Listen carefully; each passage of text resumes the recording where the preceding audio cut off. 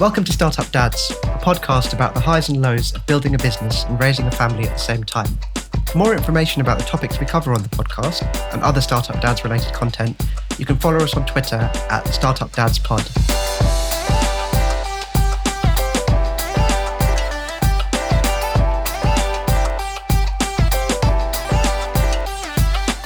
I'm Amrit, co-founder of HyperExponential, a tech startup that I co-founded in 2017.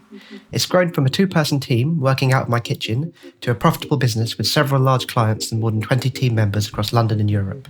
I'm also dad to Evie, my first child, who was born last December. So this week on Startup Dads, I'm delighted to welcome Yusuf Darwich to the show. Yusuf, can you introduce yourself and tell us a little bit about what makes you a startup dad? Hey, Amrit. Great to be here. So I'm Yusuf, co-founder of Happy. We're a business that helps parents invest for their children's futures. And we've built a way that grandparents, godparents, aunts and uncles, and anyone else really can also get involved. So they can send investments, they can send messages, they can send pictures, and it all gets stored in this like little time capsule thing. So when the kid turns 18, they get all, hopefully all this money, but also all these memories and pictures and everything along with it. So that's what we do at Happy. And what makes me a startup dad is I'm a father to a 2-year-old daughter called Zaina. And, for any parents out there who are around that 2-year-old stage, she's very naughty, but she's also very fun. And we spend a lot of time, doing performances of Moana and Frozen. So, I guess a little bit of a mixture of startup and dad. I love it. Moana, one of the things that's got me through many a sleepless night, or got Evie through many a sleepless night. I'm awake when I'm doing it. So totally dig that and can totally relate. An amazing business, absolutely amazing business. So I suppose my first question for you, Yusuf, is to talk a little bit about your career trajectory to date. So you've had a pretty steep career trajectory from what I can see. You've worked in and on multiple businesses, startups and otherwise. That's before you set up Happy. So what's been your decision process that drove your kind of choices through your career so far? So I'd say there's like two main things that help me make career decisions. Firstly, I'm the kind of person who always wants to make sure that they're having fun, like doing what they're doing. So at any point that my job starts feeling like a job and not and not fun, I reassess what it is. And that's been from a young age. I remember kind of my first role was a Domino's delivery driver, actually. And I love management. I love the team. And then management changed, and very quickly I realized it was a job now, and I left. So that's probably one of the first things that always kind of plays out in my mind.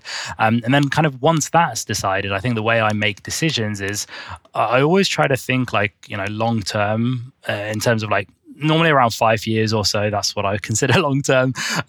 Where do I want to be, and like what are the steps that help me get there? And I think there's been like two big times in my career that's helped me so far. The first time was when I was leaving investment banking. My thinking at the time, I was trying to remember of like my process at the time, and I think it was just looking at kind of like the MDs in that bank and just realizing that that's not who I wanted to be. So I could stay here for as many years as possible. I wasn't disliking the job, but ultimately I knew that's not who I wanted to be. And where I wanted to be at the time, or where I thought I wanted to be, was more on like, business strategy side of things, being involved in more business decisions. So I kind of left the bank at that point and just like went out there and said, I'm going to start a business for myself. It was in recruitment tech. It was like nothing that I knew anything about. But ultimately, I think my mind at the time was thinking like either it's going to work out great or it's not, but you're still going to learn the skills. So that was kind of like one big decision that I remember making. And I'd say the other one was when I left Tide. So Tide was a startup that I was at before, a little while before Happy. When I was thinking about kind of like what next to do, once again, I wanted to be back in that early stage, learning the types of things that a founder will need later on in life, because that's ultimately what I've been working towards. And so I had a few offers, some of them at later stage businesses where the role would have been a bit more defined, some of them at a bit earlier stage where I would have been responsible for a bunch of different things, and that was important for me. So it's kind of like looking forward and just trying to think like which of these has got a higher chance of getting me where I want to get to. I love that, and I'm very impressed that you look at 5 years. I think for me right now, I don't even barely know what I'm doing next week, but 18 months is a big time horizon in the startup world. But I totally think I can totally relate to that kind of what sort of person do I want to be? Where do I want to be in my life? I think lots of founders look think like that, right? They see a lot of opportunity in the world and they want to think about which ones they're going to grasp. But there's definitely a difference between like day to day and in the future, 100%. right? Because like I can think that far ahead. I find it hard to think 3 to 6 months ahead, for example. So like just yesterday, someone put something into my diary for August and they said like, "Are you free this date in August or this date in August?" I literally replied like, "Come on, this is August. I've got no idea. Just put in whatever. I'll make it work." So yeah, I'm a little bit like you there as well. For sure. I think it's really interesting, this mentality that I see from a lot of the amazing founders I've talked to. I'm really interested now that you are a founder and you're building a business that you want people to thrive at. How does the way you've developed your career influence the way you plan at Happy? Because you're a growing business, a thriving business. You've got team members coming on, I expect. Like, how do you think about that? One of the things that we've tried to make sure we're true to at Happy is where we're trying to get to once again in the future. And I think that was probably one of the hardest things that we had at the beginning. Like, we kind of knew what the vision was, but we found it really tricky for the first few months to really like boil that down to what are we actually working on today. And so we actually ended up spending a load of time before writing any code, before building anything, just like trying to figure out what the different options we had and like what the right starting point was to get us where we want to get to ultimately. And I think that's one of the things that we've tried to continue doing, and just like really holding ourselves accountable when thinking about any more short-term decisions in terms of like product roadmap prioritization, marketing experiments, etc. Does this actually move the needle, and does it help us get where we want to get to, or is it potentially a short-term distraction? And I think that's one of the things I've learned during my career. It's like, it's these short-term distractions that are going to kill you. Like, you're going to kill yourself. Startups die because of suicide, not murder. And I think that's one of the things that we try to really hold ourselves accountable to. Yeah, it's a really, really good point. And I think, that analogy is so true. It's really impressive the way you've done that. I certainly remember at the beginning of HX how you spend quite a lot of time working out actually what sort of business you are, right? It's amazing. You can have an idea and it can actually take quite a while before you're like, okay, this is actually what it means for what we're trying to do. Like, often you'll have a nucleus of an idea and it can be something that you know is valuable, but actually building the business around that's less straightforward than it sounds. I think a lot of people don't realize that. Yeah, well, to be honest, so we were lucky to go through the Entrepreneur First program. And I think that was something that they really drilled into us, is constantly reassessing. So they have this concept of like every week you'd basically get in front of your mentor and they would kind of try to make your business fail and break it up. But I think it was that kind of focus on like, is this really the right thing for you to be doing now? A, in terms of who you are as people, but B, in terms of, is this what's going to get you like the most progress in the short amount of time? I think it was that laser focus that helped us. Yeah, makes total sense. Changing tack to the dad side of your life. So can you talk to me about the parallels you've seen between startup life and life as a parent? I think there's one main one that sticks out to me. And I think it's, with most things in life, we've kind of been brought up knowing that like, if you do things enough time, if you follow the same certain steps, the output will always be predictable and kind of always be the same. Like, that's what you learn at school, university, etc. That's kind of what's drilled into you. And I think I started realizing, when I was super early on at Tide, that's not the case in the startup world. Like, one day something will work, the next day it won't. And it's all about like experimenting and being, I guess, like quite like fluid in your approach, and just appreciating that you just don't always have the answers. And that's certainly been something that over the last few years we've realized with Zaina. It's like sleep, that was hard work for us, and we read all these books and we talked to all these people about like, this is a sleep routine, this is what you do, and you just realize that it's not the case. Like, one day she'd fall asleep at 7 p.m. for us is amazing. So like, let's say she's fall asleep at 7 p.m. one day and wake up at 7, and we're like, yeah, we've nailed it. And then the next day she's up till 10, and it's just like, okay, so I'd say like that's probably the biggest parallel between startup life and parenting. It's just like, you don't have all the answers. Things are going to work one day, they're not going to work the next day. You've just got to keep like moving on and keep trying to figure out what works and what doesn't. Yeah, you're absolutely right. I've got a tweet that I look at every morning, and it's part of my morning morning routine, which talks about success is not a function of brilliance. It's about persistence and the rate of iteration. And you're so right, right? And I think particularly in the early stages of a startup where you don't have a lot of data and you can have things that make you successful that are absolutely not the thing that you should do over and over again, right? And I think it's a really such a valuable point that getting used to not having control, getting used to finding the right level of resistance and resilience to things that you don't have control of and trying to control the things that you do, finding that balance it's a real key to kind of mastery of yourself as a founder, right? Yeah. And I guess we haven't got there yet, but I guess that also becomes more important as you get bigger, right? Where you have to naturally let go of some of that control of some of the early stuff you've been doing. So, something hopefully for us to look forward to. Absolutely. So it's relatively early, as you just alluded to, it's relatively early in Happy's life. Can you talk to us a little bit about the times where your experience as a dad has helped you at work? When it comes to like what I've learned from my daughter, you've probably heard this before, but I'd say like patience is probably the biggest thing. And I think that's important because naturally I'm quite I make decisions very quickly. I'm very like gut driven, especially in the early like stages of business when you don't have as much data.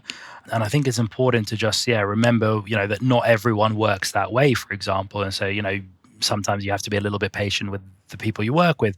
But at the same time as well, you don't always see results straight away. So you do have to be patient. And I think that's the big thing. It's like, with parenting, you can be, so like I'm originally Egyptian. So one of the things is like keen to bring my daughter up speaking Arabic. And, it's not easy when she's like getting pretty good at speaking English. She does that very well. And just remember, it's like, hey, Arabic's not going to be her first language. Be a bit patient in the way you're doing that. So I think that's probably one of the things that has most been transferred across and like has matured me over the last few years when it comes to my work life. Yeah. I think, the nature of most founders is to not be patient. Right? They're not naturally patient by definition. I think you're someone who's unhappy with the status quo and wants something to be better, right? Evie came after I set up Paychecks, and I've learned a lot more patience, if I'm honest with you. So I think it's a very valuable thing. I totally see what you're saying. The thing is as well, we operate in a regulated space, right? Where actually you can't necessarily move as fast as you would like. So just, a simple example, everything we write, everything we say needs to be approved before it goes out. And that takes, a few days, potentially up to a week. And that is certainly something that I think if you speak to our partners, they'll be like, oh, Youssef needs to become a lot more patient. So, it's still a learning journey, but we're getting there. Sure. Yeah, I totally can relate. We're no longer in quite the regulated space that we were, but having worked in insurance before that, which is highly regulated, I totally sympathize. Yeah. Again, an interesting question here for you. It's often acknowledged that a startup's culture reflects its founder's personality. Is that the case for you at Happy?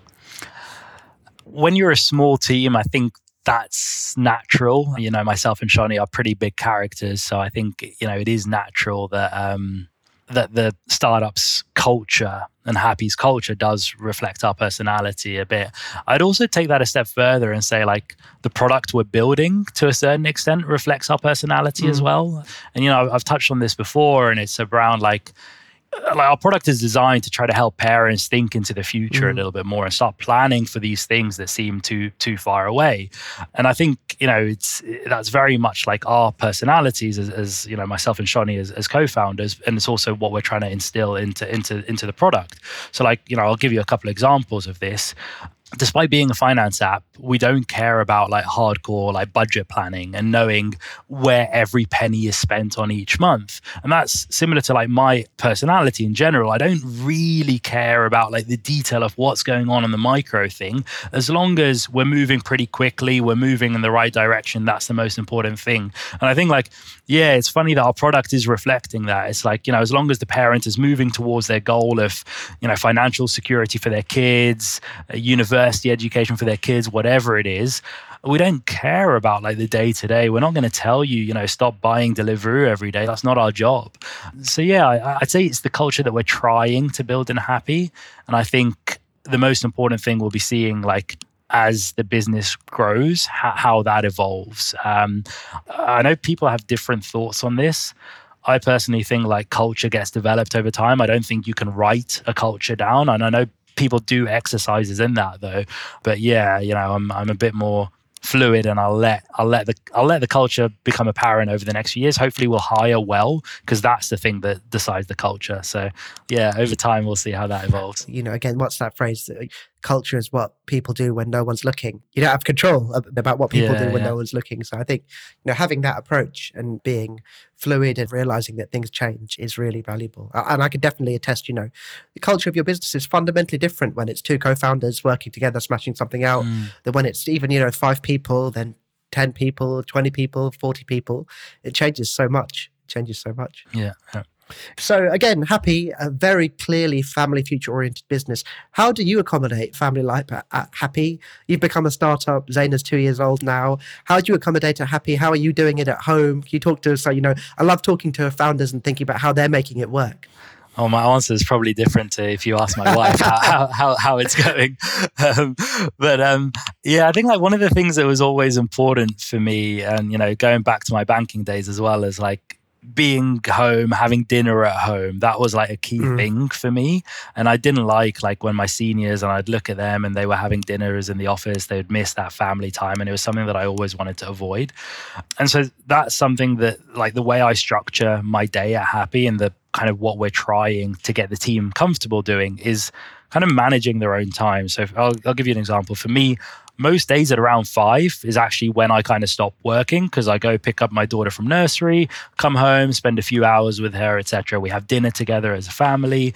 Just that family time is really important. But then, as soon as she's asleep, I'm back on it as well. And I think that's kind of like the way we're trying to accommodate family life at Happy. It's like, ultimately, you've got your own family. 3 out of the 4 of us are parents. And I assume it's going to continue being that kind of percentage as we get bigger. So like, you've got your own family, make sure you're spending time with them. But at the same time, we're a startup, so you've got to get the work done. And like, that's something that I've naturally enjoyed throughout my whole career. I've always been the type of person that when I'm working, I'm like, not fully working, but it also means when I'm holidaying, I'm not fully holidaying. Yeah. So like my wife gets a little bit annoyed with that. And I think it's fine as founders and stuff, but yeah, that's going to be the tricky thing to see how it evolves as we get bigger. Because at the moment it is very much whenever you need in the day, go spend time with your kids. If they're off nursery because they're ill, that's fine. But hey, like at night, you might need to work a little bit. In the weekend, you might need to work a little bit. So we'll probably need to figure out a better approach for that, because I know it's not right, but that's how we're trying to accommodate family life at Happy at the moment. Yeah, I think it's definitely a very natural consequence of when your team is smaller. It's very natural and easy to see the impact of people's availability and performance, and you don't really need to give it that much thought. But again, I think it's good that you've thought about this, because as a business scales, inevitably, and I think great businesses generally do have less processes, fewer processes than more, but not zero. And it's like getting that right. But I think it's also different to like the types of people you hire at the beginning are very much like, you're looking for a different person to the type of people you hire when you get to like 50 plus, right? Yeah. And I think that's something I saw at Tide. Like the early team were just naturally a very different type of personality. The way they thought about work as being more than just a job was something that you don't get, and you don't necessarily want as well from your 100th employee. So that's the thing that we've got to try to figure out. And yeah, hopefully we will, but I'll look to more experienced startup founders like yourself for advice as and when we get to it. I'll take that as a massive compliment. It's very rare. I feel like a very experienced startup founder, but I wonder if that's the case for all startups in all stages of their life. You always feel like there's a next level for you to learn about. But that's the good thing about the startup community, though, as well. I know I'm going a bit off piece here, but it's like I always love talking to people that are like 1 to 2 years ahead rather than like 5 100%. Years ahead or whatever, because like it just makes it so much easier. And I think that's some of the most important things about, or some of the best things about the startup community here in London. For sure. I was just talking I was actually speaking on a podcast just before this about that, and about finding the right mentors, the right stages, who can, for whom the scars are still fresh, right? It's a very effective strategy, effective way to learn. One thing I wanted to ask you, Yusuf, related to Happy, because Happy's clearly a very family mission kind of driven business as much as anything else, right? Your origin story, why you wanted to do it, and how it's filling a need that you felt personally.